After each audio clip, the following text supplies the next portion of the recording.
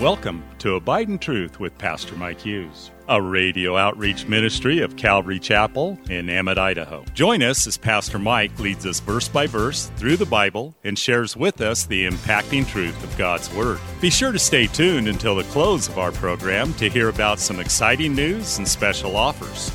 We'll also tell you how you can obtain a full-length copy of this entire message. And don't forget, you can always catch up on Mike's teaching on our website at ccemmett.org. We're currently going through the book of Luke in a series titled The Uncommon Gospel. So grab your Bible, turn up the volume, and follow along with us. Here's Pastor Mike. Turn in your Bibles to Luke chapter 4. This message is chapter 4, verse 14 through 30, Heal Thyself. In verse 23, he said to them, "You will surely say this proverb to me, 'Physician, heal yourself. Whatever we have heard done in Capernaum, also do in your own country.'" This shows their motive. They were thinking, if you're the Messiah, do miracles we heard you do in Capernaum. Do those miracles here. In other words, hey, physician, heal your own people, not just those over in Capernaum and other places. And if you do that, then we'll believe. This is not the attitude of the gospel, is it? What's the attitude of the gospel? Do for others. Bless others. Matthew chapter 6, verse 33, "But seek first the kingdom of God and His righteousness, and all these things will be added to you." Don't consider your own life, but think of what you could do for other people. And now, it's not talking about social justice or anything like that. It's not talking about, just feeding the poor and helping the needy. It's about seeking the kingdom of God. And God leads us to do, sometimes He does lead us to do those specific things. But it's really about seeking His kingdom first and allowing His life to flow through us. And then we do things based on what He does by the power of His Spirit. And not just trying to feel good about myself because I did a lot of good works in the needy communities. Seek first the kingdom of God and His righteousness, and then He will take care of you. When we lay our lives down for others, God takes care of us. Verse 24, it says, "Then He said, 'Assuredly I will say to you, no prophet is accepted in his own country.'" Like the old saying goes, familiarity breeds contempt. How often do you try to reach to your family? Anybody ever experienced that? You have unsafe family and you try to go, talk to them about the Lord, and it's just like they don't want to have any part of it. They don't want to hear from you. Reinhard Bonnke experienced that as a kid. His parents were saved, but he told his dad, I feel like I'm supposed to be an evangelist. I'm supposed to be in the ministry. And his dad's like, no, not you. You're a troublemaker. It's going to be your brother, your older brother. And it wasn't until his dad was old, like really old, that he would travel to Africa and attend one of his crusades in Nigeria, where 5 million people made a decision for Christ on that one crusade. Can you imagine that? If you watch the videos of Reinhard Bonnke's crusades, there are multiplied millions of people. Like the camera pans and it goes for miles and miles and miles, and there's just a sea of people. 5 million at one crusade, decisions for Christ. It's amazing. Greatest evangelist of all time. Recently passed away. You probably never heard of him. What's that mean? And yet God would use him mightily, and it was a long time before his family could accept that, God was actually using an old Bonnke. A prophet is not without honor except in his own country. Notice Jesus says, "Truly I tell you, many widows were in Israel in the days of Elijah, when heaven was shut up 3 years and 6 months, and there was a great famine throughout all the land. But none of them was Elijah sent except to Zarephath, to the region of Sidon, to a woman who was a widow. And many lepers in Israel in the time of Elisha the prophet. And none of them was cleansed except Naaman the Syrian." What is Jesus saying? He's saying that these people you hate, the Syrians and the Syrophoenicians, God's going to bless them because they have more faith than you. If anybody would have gone to Elijah, any leper would have gone to Elijah by faith and said, "Hey, I want to be healed," would the Lord have healed them? Probably so.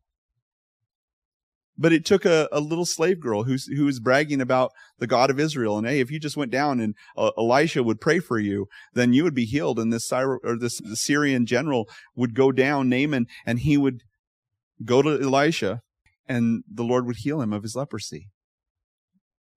Why? Because he had more faith than anyone in Israel. And God would use this as a testimony against the people. You know what's interesting? I think that if we're obedient to God, God will bless us. If we live by faith and we trust Him, then He's going to bless our lives and He's going to use our lives. It doesn't mean we're always going to be healed or anything like that, but it does mean that God's going to use us. And we see that. We see people's lives who are willing to trust God and do what God wants them to do, and God blesses them. Now, there's also difficulty that goes through that. Nobody lives godly in Christ Jesus without suffering persecution, without going through difficulty. But what if we decide, I don't want to trust the Lord? Well, just look at Jonah. How did that go for him? He's thrown overboard, swallowed by a fish. I'm guessing that the fish probably swam down the Horn and up the Tigris or the Euphrates and spit him out on the beach. And he comes flying out, all covered in seaweed, as he described himself in the book, wanders into the town, and he preaches a message to the Ninevites. What was his message? Jesus loves you and has a wonderful plan for your life. Now, you know what his message was? 40 days and you're all dead. That's it. In 40 days, you will be overthrown. That's what he said. 40 days, you're overthrown. 40 days, just walked. You know what the people of Nineveh did? They repented in sackcloth and ashes. What's the point of the book of Jonah? Somebody challenged me with that recently. Actually, a room full of us. What's the point of the book of Jonah? Obey God or else, or, you don't want to end up as fish food, and we always think about Jonah, but you know what the point of the book of Jonah actually is? Those Ninevites repented with that crappy message, and you won't repent. That's the point. In fact, Jesus in Luke 11 will say that to them. The people of Nineveh will rise up against you on the day of judgment because they repented at the preaching of Jonah. And one greater than Jonah is here, and you will not repent. God sent Jonah to the Ninevites to condemn Israel for their lack of repentance. And that would forever be a testimony against them in their scriptures that, hey, if the Ninevites will repent, you guys should probably repent. And that makes me think about our own lives. As we sit in our church, as we live in our comfortable lives, are we going to live a life of devotion and repentance towards God? Are we going to humble ourselves before the Lord? Because we all know stories where people who are in prison and awful people, that guy, he was son of Sam murders, somebody went to him and shared the gospel with him. That guy repented. He's a serial killer, and he repented. Where does that leave you if you're not willing to repent? And so Jesus is saying this to them. He says, hey, you guys, these people had faith, but you don't, in his own town. Hebrews chapter 11 verse 6 tells us, without faith it's impossible to please him. For he who comes to God must believe that he exists, but also that he is the rewarder of those who diligently seek him. Are we seeking God so that we can have a relationship with him, so that we can learn to trust him? When we talk about faith, that's what we're talking about. Putting our trust in God. Verse 28 says, so all those in the synagogue, when they heard these things, were filled with wrath, and they rose up and thrust him out of the city, where they had led him to the brow of a hill on which their city was built, that they might throw him down over the cliff. I bet you're glad you don't go to that church.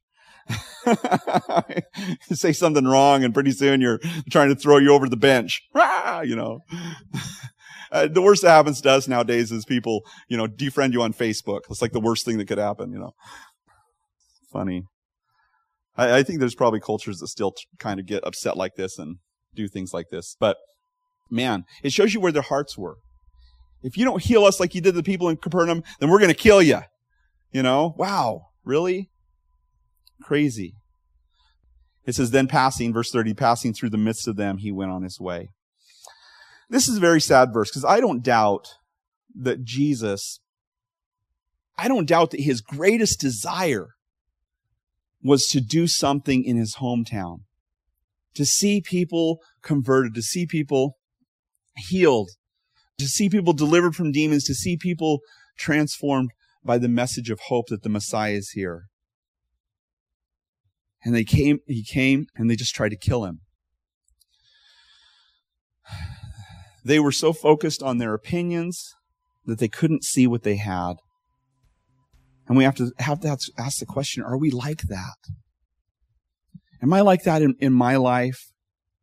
You know, I think that there are a lot of churches, and I fear maybe some of that even here, where we just have this opinion that, well, we have the right way and we do things the right way, and, you know, we're through the scriptures, and that makes us better than other people.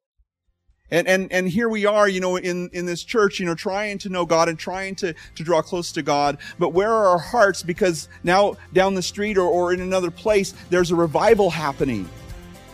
And it's so easy to dismiss that. Oh, well, they have miracles over there because they're, you know, they don't, you know, they're no good. It's the devil. Thanks again for listening to Abide in Truth with Pastor Mike Hughes. If you would like a copy of today's sermon in its entirety, call us at 208-365-0991 or send us a text at 208-991-2756. Be sure to mention today's date. You can also listen to Pastor Mike's latest message on our website at ccemmett.org. And don't forget to search for Calvary Chapel Emmett on iTunes and YouTube. Remember to hit subscribe when you're there. Thanks again for listening, and remember, always abide in truth. Until next time, God bless. Abide in Truth is a radio outreach ministry of Calvary Chapel in Emmett, Idaho. Someday you saved my soul till the very moment when I come home. I'll sing, I'll dance, my heart will overflow. Calvary Chapel of Emmett would like to invite you to watch our services live on Facebook. You can watch us every Sunday morning at 8:30 or 10:30. Just go to our page, Calvary Chapel of Emmett, and scroll down for the live service. It is an interactive experience. While on our page, feel free to watch previous Sundays as well. So join Calvary Chapel Emmett Sunday morning at 8:30 or 10:30 on Facebook. We look forward to seeing you.